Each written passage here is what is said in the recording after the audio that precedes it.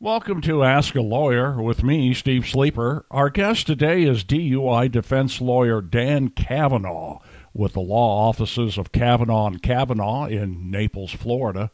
You can depend on Cavanaugh and Cavanaugh to provide you with the care and personalized attention your case requires and get you the results you deserve. I began the interview by asking Dan about himself and his firm. Well, my name's Dan Cavanaugh. I've been an attorney for about 26, 27 years. I've been doing criminal law essentially the entire time. I prosecuted for about 10 years in five different jurisdictions and have been doing defense work primarily since then. Our law firm is based in Collier County. We service Lee County as well, so Naples, Fort Myers, kind of the southwest counties here in Florida. Much of what we do is DUI, but I also do other areas of criminal defense. And Shana, the other attorney who does family law, she does that exclusively. So it's kind of what we do. And you're the DUI guy, so let me ask: what should a person expect from a good DUI defense lawyer? Well, DUIs can be rather complicated, so I think a DUI attorney needs to have experience in a lot of things. I always tell my clients there's kind of a two-track approach that you got to be ready for with the DUI, because you have the criminal process ongoing and you also have an administrative process.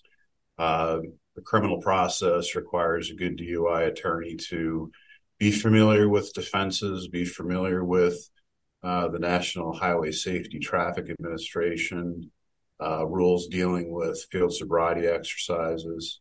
You have to have an understanding of the intoxilizer and, of course, other sort of forensic issues that come up, whether it's blood draw, that's at the hospital at the request of law enforcement, or if it's through an accident or another reason a person's at the hospital receiving their blood draws. Need to know what's going on with that. You have drug recognition experts, I'll put in quotes, that do get involved in a lot of our DUI drug cases. Need to know about penalties and lesser charges that you can argue. And then I think on that other track, you have to be familiar with some time-sensitive issues. If a person's getting their driver's license suspended, which they are by the Florida Department of Highway Safety, you need to know that within 10 days, you got to petition for a Board of Administrative Review hearing if you want to challenge that, or you have to apply within 10 days for a business purposes license so that you can remain driving while you go through the DUI process. Okay, so this brings me to my next question. I know, cops are like the rest of us. They're human. They make mistakes. Can those mistakes in procedures with a DUI arrest, can that make a difference in a person being found innocent or guilty in Florida? How does that work? Yeah, sure. I think that, like you said, they're human. I think like any other profession, you have some law enforcement officers that are going to do a great job, others that are not going to do so well. So much of what happens with the DUI is subjective on part of law enforcement, especially if a person doesn't provide a breath sample, blood or urine. They're dealing with what their observations are, whether they think a person's behavior is consistent with being impaired by alcohol or drugs. So, there's a lot there to look at as a defense attorney when you're seeing whether or not you believe that their subjective impression is convincing or not. But yeah, there's other technical mistakes, of course, they can make that can happen through, the administration of the field sobriety exercises, maybe more commonly with the administration of the intoxilizer breath sample. So you have to look at all those things and make sure, and a good defense attorney is doing their job right, is going to make sure that, that if there are any mistakes that they're discovered and that they're, used as part of the defense. So can a person refuse the tests, roadside or chemical or what have you? Yeah, as far as field sobriety exercises are concerned, a person's not required to do that. Law enforcement needs to ask the person if they want to do it, because they can't tell them they have to. Otherwise, those could be suppressed.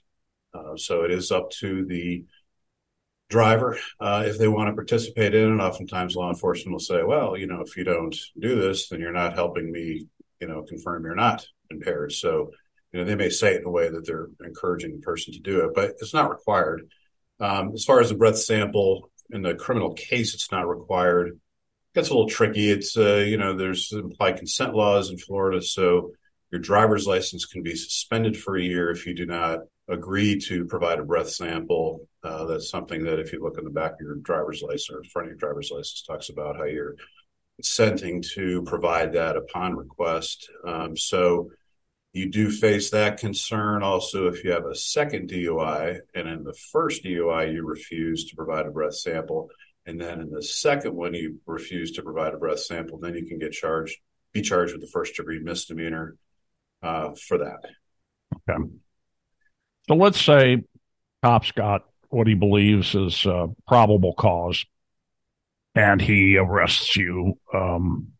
What happens after that? What happens after a person's arrested? Well, typically here what will happen is once they're arrested, they'll be brought to the jail center, and they'll be given opportunity at that time to provide a breath sample. Usually they'll have that conversation on scene, but then once they get down to the jail, they'll do it again. They'll read implied consent, which is, it's something that has to be explained to the arrestee now to explain what's going to happen and what the consequences are if they don't provide the breath sample. And then that decision gets made, and then they either take a breath sample or they don't. After that, they're going to be in jail, and usually it's around 8 hours or so. Often can be overnight. They'll be provided a bond per schedule, typically. If they don't bond out, then they'll see a judge the next day, and the judge will make a decision about release conditions, where they'll often provide a bond. And also sometimes they'll impose a no alcohol condition for the pendency of the case. And then everything begins. DUI first, what are the penalties for that? There's quite a few penalties for a DUI first. If it's a DUI and doesn't have any aggravating factors, meaning it's not at a 0.15 or above, or there's no accidents or kids in the car, you're looking at a maximum 6-month jail sentence, probation for 6 months, $500 fine to $1,000. If you do provide a breath sample and it's over a 0.15, you're looking at an enhancement in terms of the jail. So you're looking at up to 9 months. If there's an accident involved, you're looking at up to a year in jail and $1,000 to $2,000 fine. Lots of other penalties that people aren't always expecting. Besides jail and probation, you have your car is going to be impounded for 10 days.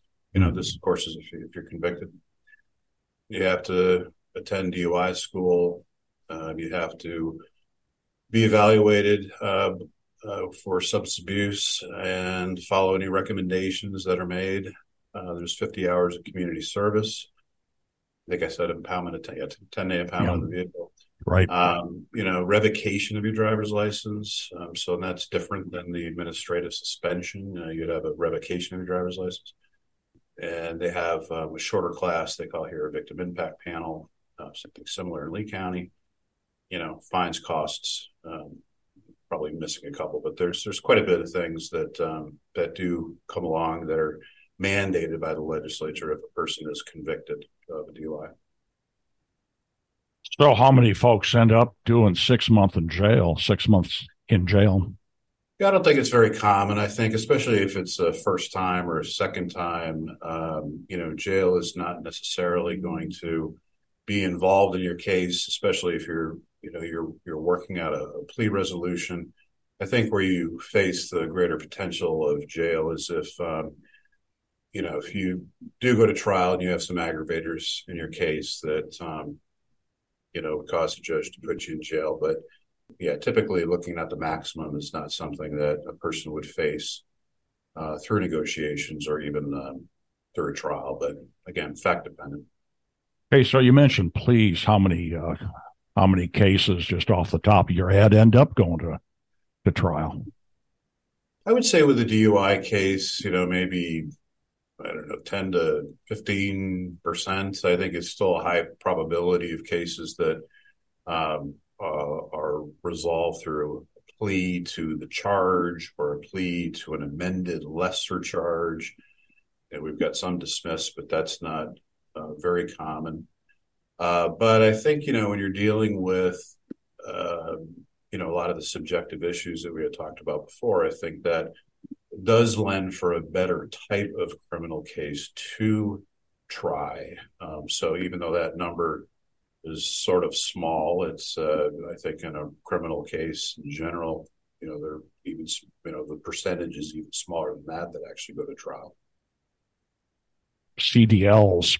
I know a person can lose their way of making a living. Do those? How do you deal with those? Do they go to trial? Do you plea? What do you do? Yeah, I think it's an added, issue for people that, base their livelihood on commercial trucking because, typically if you have a DUI and you have a CDL, your CDL is going to be suspended for a year at least. If and you don't get a business purposes, so you're not getting any type of hardship that allows you to get a limited use of your license, you just lose it. I think if someone's driving a commercial truck and there's hazardous materials, I think you're looking at about a 3-year suspension.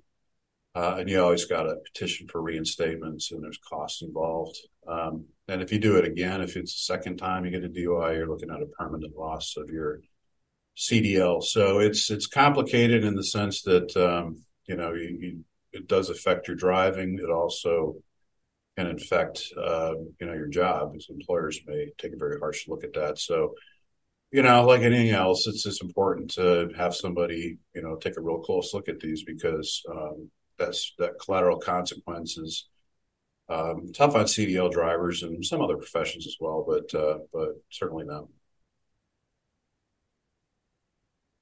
Is there a way a person can be found not guilty?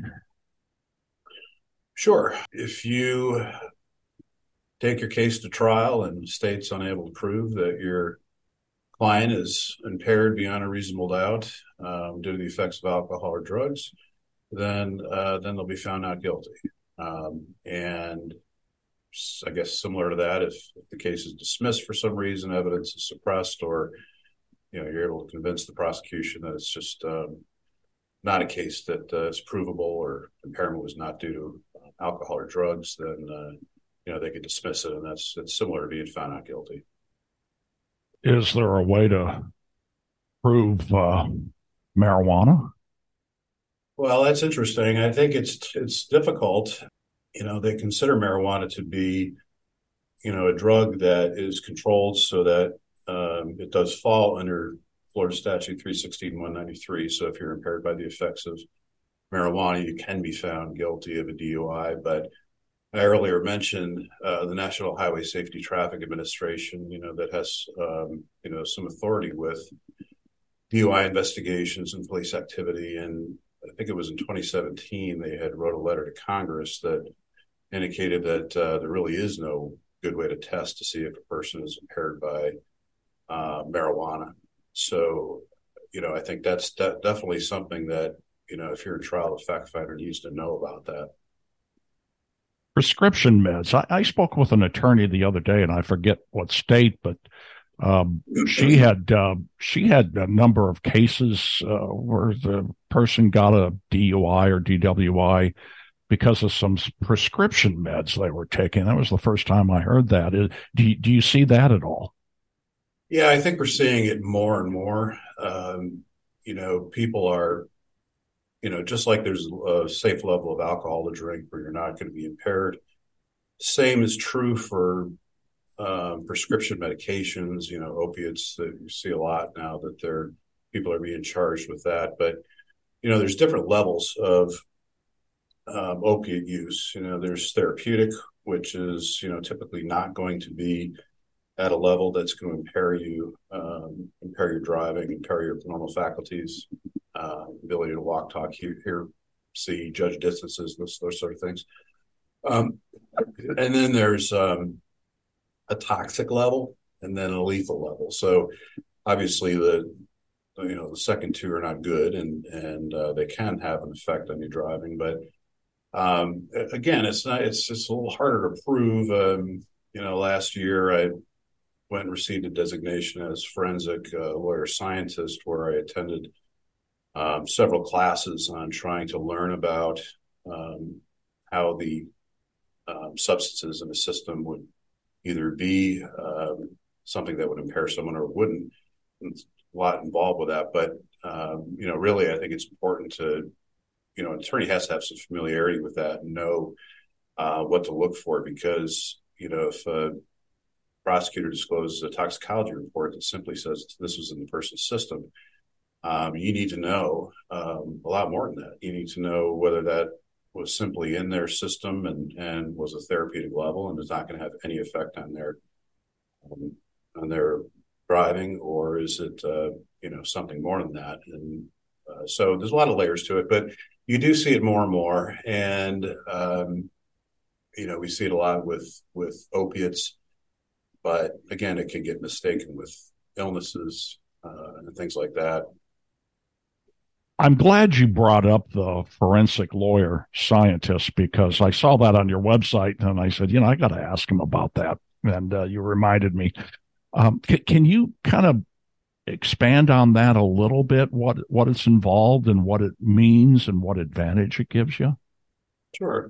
Well, I decided to seek out that education because, as I mentioned, a lot of times we'll get toxicology reports and we're expected to kind of assume the veracity in it, or you hire somebody, spend a lot of your client's money, and then turn out that there's really no good point in doing that. So I think with this education, it just kind of allowed me to kind of pull back the curtain a little bit and see what was going on with the labs and what they're looking for and how they do it. There's a lot involved with chromatography where there's a process, and if they're looking for alcohol, for example, in your system, the gas chromatograph is a machine that's going to separate ethanol from other molecules in your body, and then be able to get some qualitative information on that. So there's some help there. You kind of learn what the process is and how the labs are analyzing blood.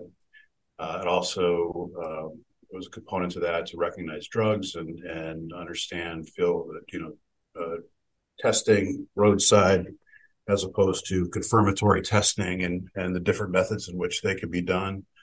So again, you can see whether it's done right and if the results support the summaries that are provided by the state. And there's other things that are a little more DUI related specifically, which deal with things such as the 2017 report to Congress that talked about the problems with evaluating field sobriety exercises when marijuana is involved. Also, a lot of information on drug recognition experts and whether they're truly qualified to be able to say, we think this person has this drug in their system, and we think that causes them to have some level of impairment. So, that's kind of a loaded issue there, but it just kind of gives you that education to kind of learn about that. And so you get recognized by the American Chemical Society and designated with that. It's really more of education, just kind of giving you the opportunity to kind of see what's going on and appreciate, some of the forensic things that are happening so that you can, best help out your client and identify issues. And my last question for you. Sure. If I plan on pleading guilty, I was drunk, I know I was drunk, I want to just plead guilty, do I still need an attorney? Well, you don't have to have an attorney for sure. One thing I'll say, you don't have to plead guilty in Southwest Florida for a DUI. You can plead no contest, which just essentially means you're not contesting it and you're not admitting to anything. But I think, a person certainly can go in to court and say, Judge, I just want to take whatever penalties the prosecutor thinks is good. But, they're going to lose the opportunity to negotiate, obviously defend their case and see if there are any issues that need to be raised, sometimes just because a person thinks they're guilty, that not necessarily guilty. So it doesn't hurt to have an attorney kind of look through and look at the facts as opposed in comparison to the charge. But the biggest advantage of having an attorney is that they can negotiate with the state, and a defendant typically cannot. A prosecution, the prosecutors here really don't want to speak to the defendants, and they'll tell them that. So you kind of take whatever they give you. With an attorney, you'll be able to have an opportunity to evaluate the case and negotiate it. Our guest today on Ask a Lawyer with Steve Sleeper is DUI defense attorney Dan Cavanaugh with the law offices of Cavanaugh and Cavanaugh in Naples, Florida. His phone number is 239-449-8585, and his website is CavanaughAttorneys.com.